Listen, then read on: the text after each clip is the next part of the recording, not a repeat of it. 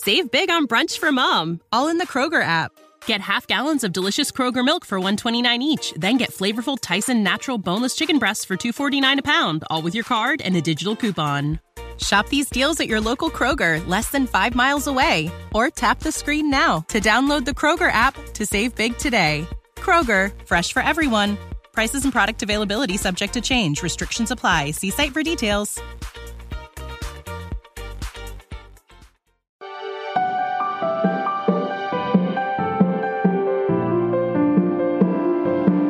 Hey everybody, welcome to episode 57 of Waking Up to Narcissism. I am your host, Tony Overbay. I'm a licensed marriage and family therapist and host of the Virtual Couch podcast. And soon, a brand new podcast called Murder on the Couch. I know, true crime, there's a lot of them, but this is one that I'm doing with my wonderful, amazing daughter, Sydney, who is a true crime aficionado. And we talk about this stuff often. Whenever she's in town, we talk about cases, true crime podcast, and then I can't help myself. I like to throw a little bit of a therapy or psychology spin. So at one point we decided, let's just record some things. So if you go, I'll put it in the show notes, but if you go to the Virtual Couch YouTube channel, there's about a 1.5-minute sneak preview clip that I think that you will really enjoy. And that is going to be coming out pretty soon. And thank you so much for all the feedback from the episode 56 with Ashley Boyson. That episode, it just kind of went insane, but I know that she has a tremendous following, but even more so than just having a following, she has that because she is a powerful, powerful person.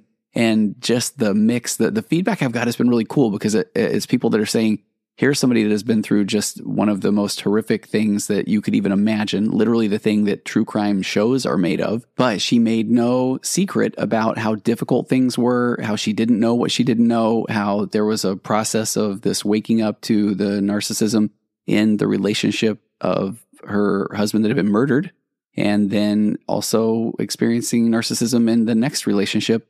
And now she's in a really good place and she's doing big things with her life and helping people and there for her kids. And so it just shows you that life will continue to move on. And this entire waking up to whether it's narcissism in a relationship with your spouse or with a parent or an in-law, an employer, any of that it's just a process. It takes time. It's going to take a little bit longer than you probably would like for it to take. And wherever you are, that's right where you're at. And that's the place you need to be. Because if you're even listening to this, that means that at some point, you weren't aware of what narcissism or emotional immaturity even was, and now you're aware, and you're thinking about it more, and you're listening to things and reading things, and now you got a nice little confirmation bias. We're talking about the good kind. We're talking about the kind when you buy a cool new car, and then you see them everywhere, and you feel pretty validated of thinking, okay, that must be a good car.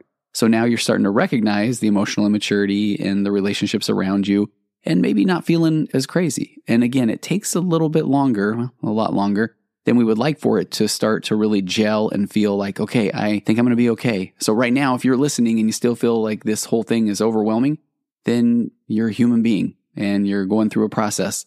And I will say this until the cows come home, wherever that phrase came from, but you did not know what you did not know. And now you know, and you're starting to learn the tools, but guess what? You're probably not implementing the tools, and that's no shame or guilt intended. Again, it's because it's part of the process of being a human being. Our brains like to go path of least resistance, and this is all new and scary. So you go from I didn't know what I didn't know to I know, now I'm kind of not doing. And that's a pretty scary place to be because it can feel sometimes like I wish I didn't know, but you do. And you know, and eventually you're going to start doing more of the things that will help you raise that emotional baseline, get that PhD in gaslighting, get out of those unproductive conversations, set healthy boundaries, and know that a boundary is a challenge to the emotionally immature narcissist. And then that last little lever is going to fall into place where you'll recognize that there is nothing that I can do, that I can do to cause them to have the aha moment or the epiphany. That needs to come with them. And so often, the more that I try to give them that aha moment or that epiphany, I'm in essence just saying, hey, I found a new page in this playbook of the buttons you can press later on, but I'm going to hand it to you anyway because I think maybe this one might be different. And that is the tale of the pathologically kind. And that's maybe a little bit of a plug too. If you are someone that is in a relationship with the narcissistic fill in the blank does not mean a-hole. Fill in the blank can be a spouse, again, an in-law, an entity, an employer, a friend, and you just feel like you are made to feel insane.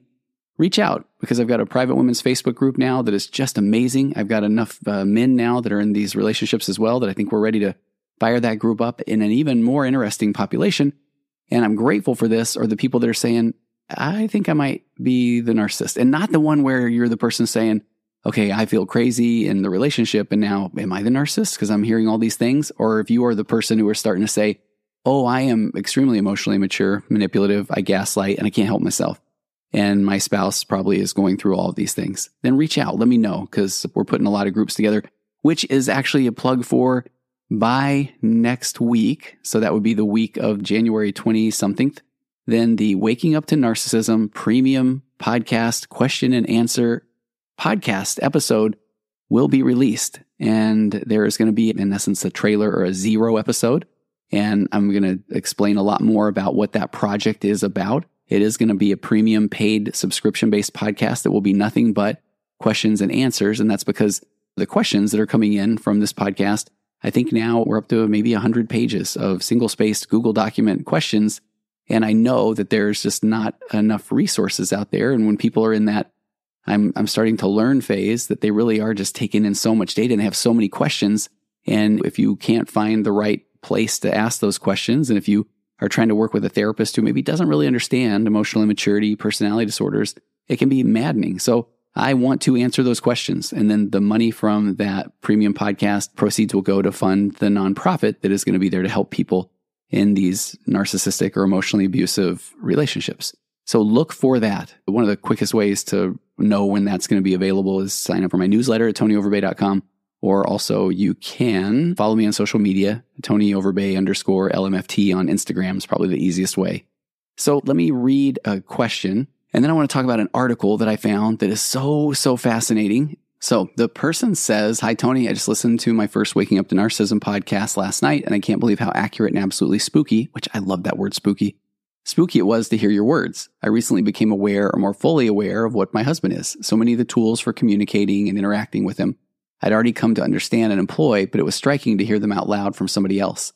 I never knew before now what to label him and his behaviors, and I always felt like this was something unique to him or us, and that no one would ever understand or be able to help. And more than that, that it was all just me, that I was overreacting or making anything a bigger deal than it really was. That if I just went along, agreed, and complied with everything he wanted, everything would be fine.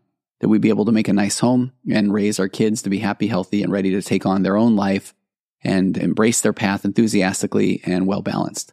So wrong. I feel I'm so overwhelmed with the amount of damage that's been done as a result of this 25-plus year engagement and marriage with a narcissist or an emotionally immature husband. Despite so many attempts to leave and repeated returns to this marriage, I was never able to fully disengage, and I kept getting sucked back in. His capacity to find and exploit vulnerability, fear, and doubt has no end. I've been away from him and our home for the last 6 months, and now I never would have thought this, but I'm happy in the moment day to day. I feel so much lighter not being around him and subjected to his nonstop toxicity. So now I'm looking for tools I need now that I'm in this space, separated physically and living a life apart from him, to stay apart, trying not to be drawn back into his conspiracies, his attempts to instill fear, doubt, or the syrupy pleading about how wonderful we are together and how foolish it is to throw away all of these years and how we're soulmates, and especially since our repeated history has been that I always do return. I want to, and I'm determined to break this cycle. I don't have any more time to waste on this relationship. So how do I maintain this long term? What resources or support is there for people like me that have sustained so many years of emotional abuse, gaslighting, mental abuse, and all the damage as a result? I would like my amygdala to return to normal, please. I appreciate the opportunity to reach out and thankful to have happened upon your show. So much gold here. And I think this is the framework of most of the emails that I get, is someone that is finally recognized. And this person, she says so much, there's so much in just a couple of these sentences in particular, where she talks about sucked back in, and his capacity to find and exploit vulnerability, fear, and doubt has no end. And I've been going pretty big on this, I think, the last few months, and that is the concept that as someone starts to wake up to that emotional immaturity or narcissism in the relationship, and they start to recognize they have a voice, that their opinions matter. And I'm going to say that this might sound negative, but I'm kind of wanting to just normalize this process, that it's a real difficult thing to start to recognize this and not start to express yourself and start to try and do that fifth rule of interacting with the narcissist that I talk often about, of still wanting to just try to give them that aha moment, but just an aggressive aha moment that they will understand now that it is okay for you to have your own opinion, and that it is okay for you to speak up, and you are going to start doing that more. And unfortunately, that isn't what is going to change that other person. As a matter of fact, you're handing them this data in real time of what other buttons to push. And those buttons come reflexively from the narcissist or the emotionally immature. So when you say, I finally am going to speak my voice, you can watch as a variety of responses that I could probably put on this wheel of narcissism could ensue. Finally, I've been begging you to say something our whole life. I ask your opinion all the time. You never give it. Or it could even be, okay, so now you've got everything figured out. You're the smart one now. I guess I'm the dumb one. Or, okay, well, yeah, you go and do whatever the heck it is you want to do and see how you like it there, because I'm going to tell your parents, or I'm going to tell the courts or everybody that you're crazy. And do you remember that one time that you didn't help the kids with their homework? And I'm going to show that you're an unfit mother. And so the emotionally immature narcissist at that point it's not like there's going to be anything different, where that aha moment is still going to come. So unfortunately, when you get more angry and frustrated and fired up, then that is now just aggressively just throwing these buttons over to your partner, where maybe you used to hand them the buttons kind of kindly. Hey, I think you could talk a little more nice to the kids like that. And that's like a kind handing over of the button. And now you're just chucking those buttons at them as hard as you can. So yeah, they might hurt a little bit, but man, he's going to throw them right back at you, and throw them back probably even harder. And so I think this is one of the most difficult things, is that whole body keeps the score trauma vibe, when you finally feel like, I just can't take it anymore. And now I've been given a voice, and I hear about other people that have a similar problem, and that my relationship isn't the only one, and that, holy cow, I did not even know what I didn't know. I mean, even as I'm saying it right now, I feel like, my own heart rate is elevating. And so that's that part where I like what she said at the end. I would like to be able to get my amygdala back to normal. So I feel like the unfortunate part is when somebody gets angry and frustrated, then their fight or flight response kicks in. We talk so often about the flight, or even the fawn, where somebody just shuts down. But when you start to realize, oh my gosh, I did not have to be dealing with this my whole life, then that fight response kicks in. And unfortunately, when your heart rate elevates and you go into that fight or flight response, and it's that fight one in particular, then that is also triggering the person that you are now in conflict with. And now their amygdala is right there hijacked as well. But unfortunately, now you're dealing with the emotional immaturity of a 10-year-old boy who is now just going to throw out all kinds of things to try to hurt you in that moment. And it can be very, very bad things, very bad accusations and words. And so just know that unfortunately, that's part of this process. So when you then are able to step back from that moment, that's the part where you got to give yourself grace, take a breather. And that's why I appreciate this person saying they did have to get away from this person to even start to feel like they were okay. And so when she said, when I left our home, now I'm so happy in the moment, day to day, I feel so much lighter not being around him. That goes back to that visceral or gut reaction, that your emotions travel 2.5 times faster than your logic. When data comes in through your eyes or your ears, it's converted to these little electrical signals that go right to that amygdala, and it says, okay, is this safe? And if you do not feel safe, then your brain is going to say, well, we don't even need those frontal lobes. We don't need logic or reason right now. We need adrenaline. We need cortisol. We need to shut down that logical part of the brain, because there's no negotiating with a saber-toothed tiger. And now it is on. And so that is going to happen the more that you're around somebody that has been emotionally, physically, sexually, verbally, spiritually, financially abusive. So part of that waking up process is going to be this frustration. So if at any point when you recognize, oh, my amygdala is on its way to getting hijacked right now, I'm noticing people getting out of their seats on my amygdala plane and they look a little sketchy. They're probably these hijackers. At that point, then we got to land that plane. You got to get out of the room, and you will hear things on your way out of, okay, fine, run, leave. What about me? I mean, the buttons, that doesn't mean the buttons are not going to be pushed. Again, if you're setting a boundary that whenever things are starting to go south, I'm going to exit the conversation, I'm going to exit the situation, then know that that boundary now became a challenge. Oh, sure you will. You like you always do. You run away. This just shows. I'm going to tell everybody about this. Oh, the buttons will just keep being pressed even on your way out.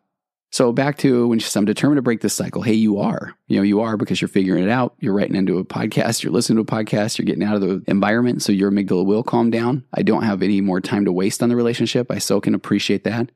But how do I maintain this long term? I go back to the first rule of those 5 rules I like to talk about, and this is raising that emotional baseline time. This is you time. This is self-care is not selfish time. So I want to talk about this, a big soapbox of mine is how we handle our thoughts. And so I feel like there's 3 things that I think that we just don't quite do correctly, or we could do better with our thoughts. So the first thing is that when we are left to just ruminate and contemplate and try to figure out and try to make sense, it's not the most productive thing to do right now. Not at all, as a matter of fact. Because right now, what you need to do is do things. Because the more that you try to just sit and figure out and stew and ruminate, then the more that you are going to start to feel that guilt, that shame, that maybe it was me, maybe I did something wrong. Okay, I understand now. Maybe I can go back in. And Michael Tuhig, who is a world-renowned acceptance and commitment therapy researcher that was on the Virtual Couch a few weeks ago, had some amazing quotes. And one of those was he talked about healthy, happy people spend 80% of their time doing things that are important. And he made a point to say it's not just doing things that are fun, but doing things that are important. So doing things that are important is not ruminating. Doing things that are important are doing things that are of value to you, things that will, at some point, even a healthy distraction, it will occupy your time. Because again, sitting in that discomfort of the relationship and the potential breaking of a relationship, then that's where you're going to start to feel all those emotions, and you're going to want to alleviate that feeling of discomfort by wanting to go and make peace with the emotionally immature person. Now, Michael Tuhig also then said that unhappy people spend 80% of their time, in essence, chasing pleasure or fun. And then I have since added to his quote, so I'm hoping that he would be fine with this, but I have since added to his quote that then, 80% or unhealthy people spend 80% of their time seeking this pleasure, but also trying to avoid discomfort or pain. And when we're trying to get rid of that, then it becomes even more prevalent and just upfront. So with that said, that I feel like it's so important to just go and do things that matter, do things that are important, because that is going to keep you out of the rumination phase. And really, at that point early on, you're trying to make sense of things that just don't make sense. But back to the concepts around things that I think we could do better when it comes to our thoughts. First thing that I think we do that is unproductive is we say, what's wrong with me?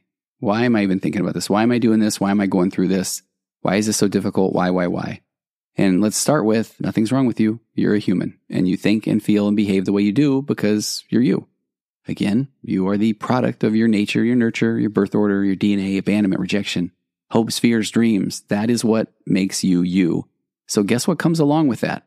Your thoughts, your feelings, and your emotions. Nothing's wrong with you. You're not broken. You're a human being. So when we say, what's wrong with me? Nothing.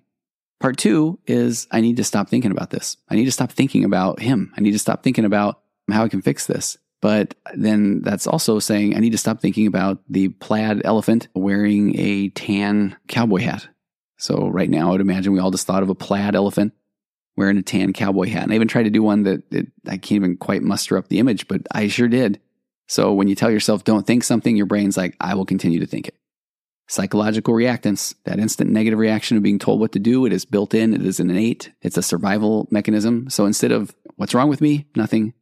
I need to stop thinking that. No, I just need to notice that I'm thinking that. And then the other portion of that I think that we don't quite do as productive as we can is we think, well, okay, instead of thinking about all the bad things, or instead of trying to think about how it could work, I'm going to think about all the horrible things that he's done. But even then, we're still paying way too much we're burning emotional calories and spending this extra energy on still thinking about him. We have to think about the positive to then think about the negative. So instead, this is just a moment to say, man, check that out. Look at what I'm thinking right now. Thinking about, I'm telling myself the old, I can figure it out story. Or I'm telling myself the old, if I would have only done this story, that's adorable. Thank you, brain. That's what you've been doing. I appreciate it. It hasn't really worked very well. So now I'm going to go do. And then your brain's going to say, oh, what are you going to do? You don't even know what to do. There we go again. It's the old, I'm not even sure what to do story. So right now I'm going to do anything. I am going to walk outside and interact with the world, life. I'm going to watch a show that I've heard about. I'm going to play a game. I mean, those don't sound like the most productive things in the world, but they are far more productive than trying to figure out how can I go back into the relationship and make it different when I've been trying that for 2 decades. Okay, I want to shift gears a little bit because I found an article that I stumbled upon, and I know I use the phrase pathologically kind often, and I believe it was a couple of episodes ago where I was going through the 5 rules of interacting with narcissists, and I might have answered that question about where did that pathologically kind concept come from, and it comes from Ross Rosenberg's work in the Human Magnet Syndrome, but it turns out he didn't actually say pathologically kind. He was talking about that the kind people that are assuming the best or thinking the best in others. And as a matter of fact, let me pull up Human Magnet Syndrome. And I love Ross's work, and he's been a guest on the podcast. And here is what he says. So the Human Magnet Syndrome thesis. He said, due to unconscious trauma-based psychological forces, codependents and pathological narcissists are almost always attracted to each other. The resulting relationship is mostly breakup resistant. And narcissists benefit the most from this situation. And here's what I appreciate is he takes on the term codependency. He says codependency is both a relationship and an individual condition that can only be resolved by the codependent. Many codependents are attracted to and maintain long-term breakup-resistant relationships with pathological narcissists. And here's where I think I got the pathological kindness, this next concept that he talks about. He said most codependents are selfless and deferential to the needs and desires of others over themselves. They are pathologically caring, responsible, and sacrificing people whose altruism and good deeds are rarely reciprocated. So I love the concept even when we talk about confabulated memory. Look at me confabulating that story right there after reading that, and I had read it many times. Then I jump on when I do an episode about pathological loneliness, and I find more about the Human Magnet Syndrome and what Ross talks about as self-love deficit disorder, which is one of the things that he's bringing into the zeitgeist to address the almost formerly known as codependency. And so he talks about pathologically caring, and then I moved forward from there, calling the people pathologically kind, and I think it really does still fit. So he said that they are pathologically caring, responsible, and sacrificing people whose altruism and good deeds are rarely reciprocated. So he says, while some codependents are resigned to their seemingly permanent relationship role, others actively, albeit unsuccessfully, attempt to change it. These people have become preoccupied with opportunities to avoid, change, and or control their narcissistic partners. And despite the iniquities in their relationships and the consequent suffering, they do not end their partnerships. So he said codependency is not just limited to romantic couplings as it manifests itself in varying degrees in most other significant relationships. And so what I appreciate about that is that fits right into my number 5 rule. The nothing you will say or do will cause them to have the aha moment or the epiphany. And so I feel like that's where he talks about these, in his view of codependency, or these pathologically caring, or I call them now pathologically kind people, that they are almost what he says resigned to the seemingly permanent relationship role, others actively, albeit unsuccessfully, attempting to change it.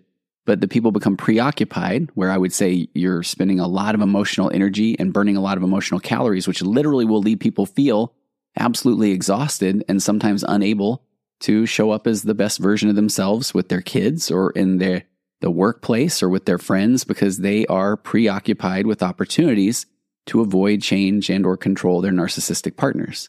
And again, he says, despite that iniquity, because they can never cause that other person to have the aha moment, then it leads to this consequent suffering, but they are not the ones to end the partnerships. And as a matter of fact, when you have that pathological narcissist or incredibly emotionally immature person, when you provide them more data in your attempt to try and solve or fix the relationship in general, then that will come back to bite you. I was talking with someone recently, and they said that they, in a moment of just tenderness, it was a guy who said he reached out to his partner and said, hey, I realized that I wasn't the best person years ago. I didn't give you the attention or the love that you really desired. And this is somebody who I think has continually gone back and tried to give that other person the aha moment.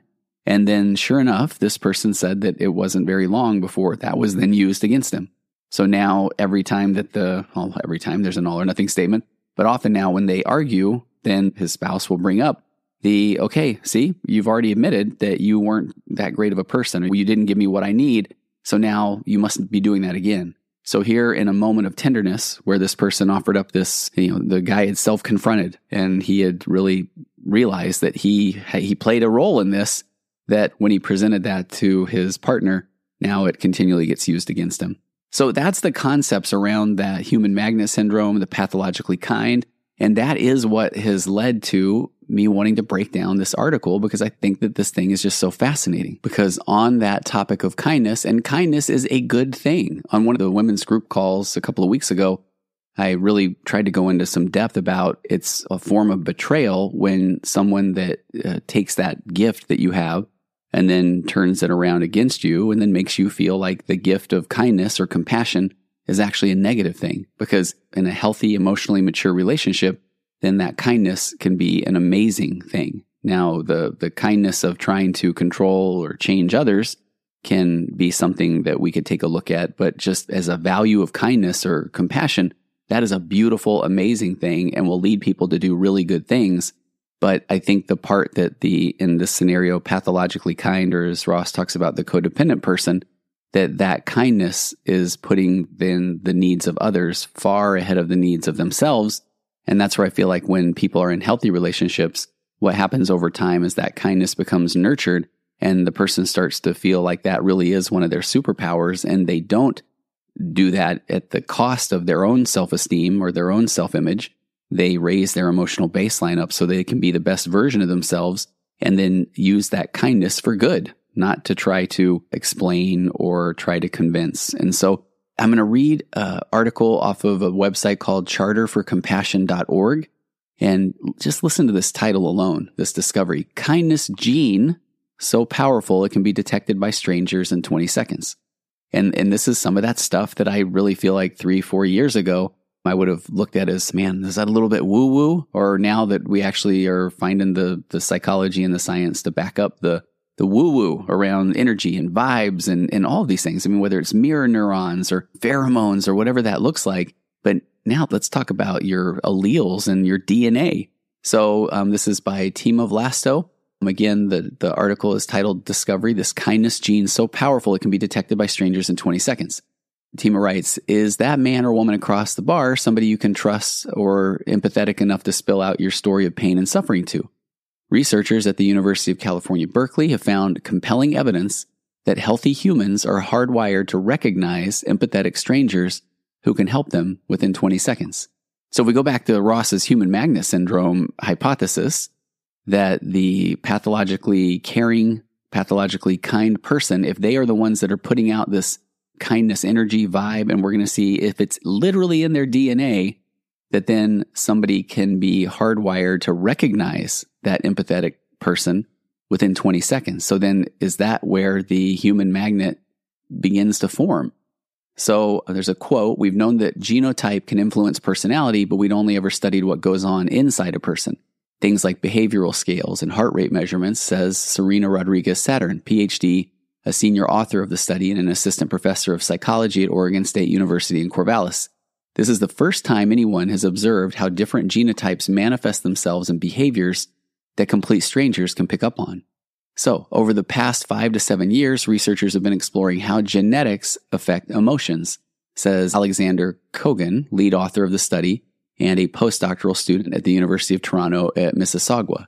What we're learning is that to a certain extent, we have a genetic basis that supports a lot of the processes that make us nice. So you could have kindness and niceness literally in your DNA.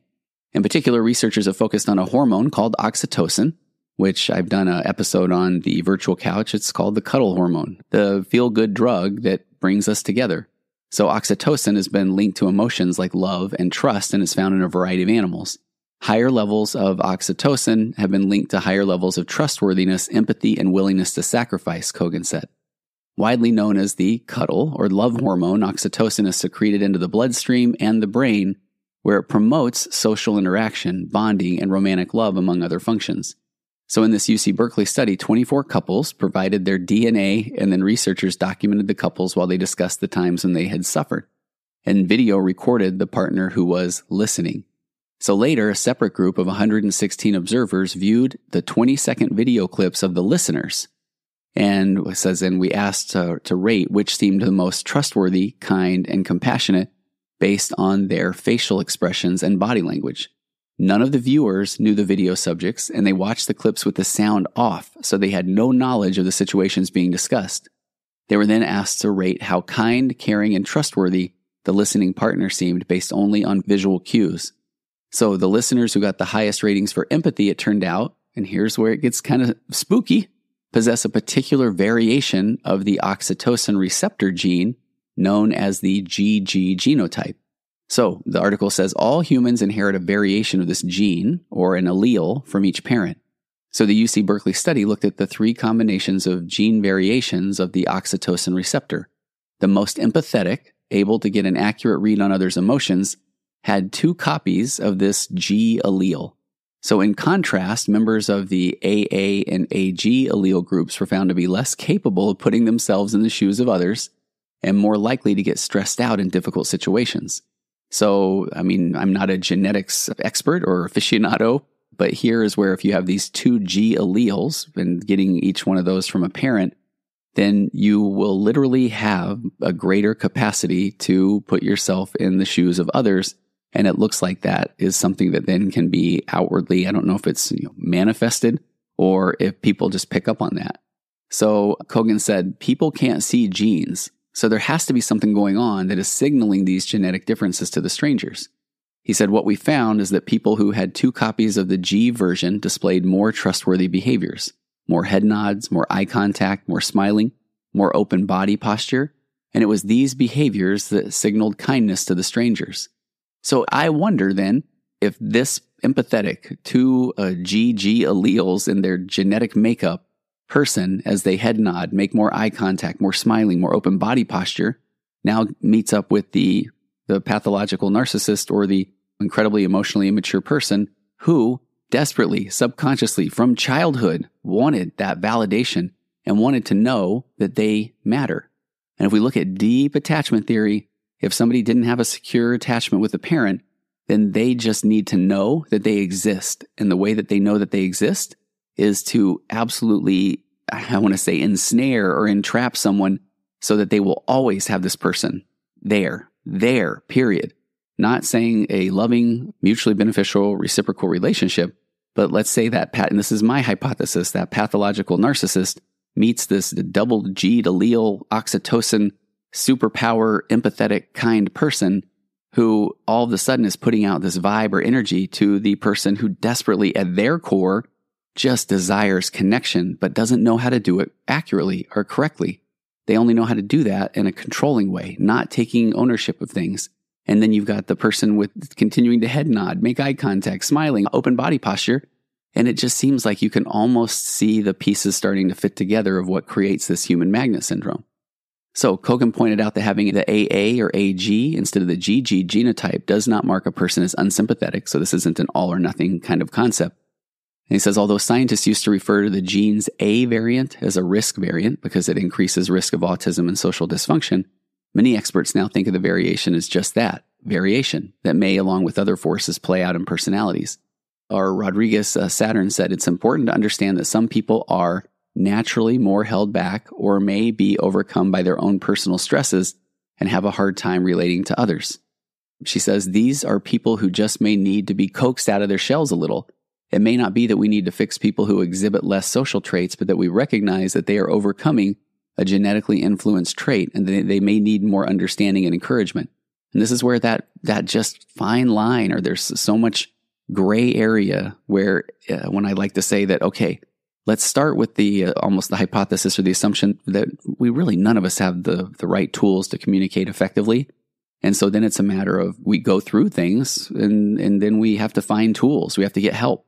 But then that process, now finding the right tool and then implementing the tool, and now you've got 2 people in the relationship. So as one person changes the dynamic of the relationship, it really is up to them now to self-confront and really say, okay, now I get it. It's my opportunity for me to be a better person, to show up different in this relationship and not try to fix the other person.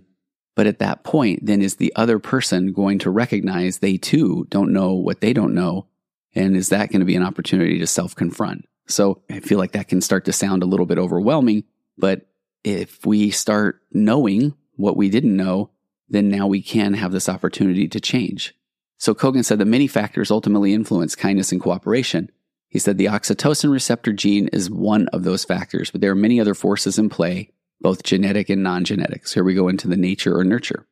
Kogan said how all these pieces fit together to create the coherent whole of an individual who is or is not kind is still a great mystery that we're only beginning to scratch.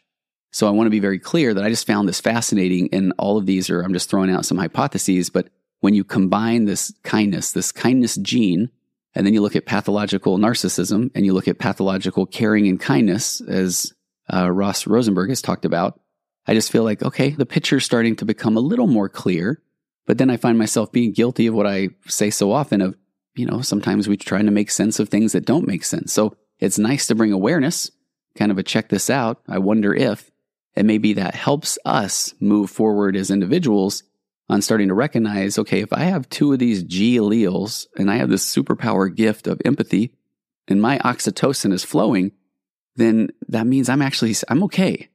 And if the other person in the relationship is not someone who is able to recognize, appreciate, or support the emotionally kind person, then that doesn't mean that you can go against your genetic code, your DNA. If anything, man, what an opportunity to lean into that. So in an emotionally mature relationship, I would hope that the partner of somebody that is kind and compassionate can start to really recognize that as that is them. What an amazing gift and opportunity it is to be in a relationship with somebody who is pathologically kind, who has these double G alleles sitting in their DNA that makes that oxytocin flowing. And if somebody then, let's say the more emotionally immature person, can recognize, man, I'm the one that is dealing with my discomfort in an unhealthy way, and I can recognize that my partner is my partner, and what a gift. And then hopefully that will allow them to start to do their own work and self-confront, and the 2 of you maybe can meet someday in a both emotionally mature and healthy way. And I find that even right now, as I'm saying that, what a mix, I'm sure, the people that are hearing this, because there are people that still just desperately want to believe that this can be their situation, their relationship. And that's where I want to say this entire podcast is designed to meet you where you're at, but ultimately know that you are okay, that you are enough, that it's okay for you to have your own thoughts, feelings, and emotions. And the more we start learning about the brain, DNA, these alleles that are sitting on chromosomes, that it really is who you are. And so someone telling you not to be who you are, it's just not a helpful, productive thought or exercise. And the more that you are trying to defend who you are, or the more that you are shrinking so that others around you won't feel uncomfortable, then that is going against your very nature, the very core of who you are, all the way down to your chromosomal level. So hopefully this is something that can help you feel a little bit more of acceptance of what a gift. And if someone is trying to say, I don't like that gift, well, bless their heart. They don't really know what that gift's like. And unfortunately, they may spend so much time trying to control your gift, your thoughts, your experience, that they too are missing out on a whole important part of life, which is trying to figure out who they are. But that's not on you.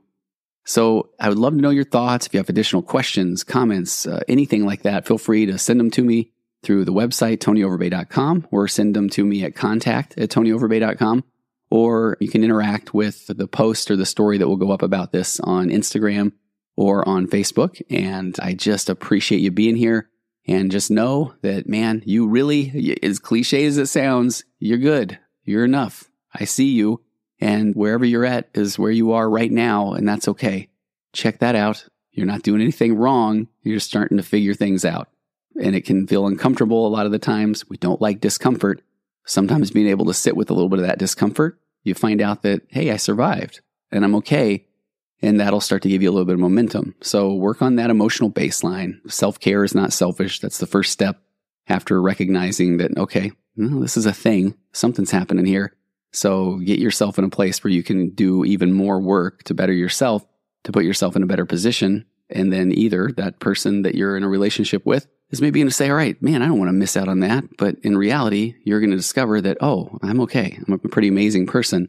And that's what's going to lift those around you as well as yourself. So thanks again for joining me. We'll see you next week on Waking Up to Narcissism.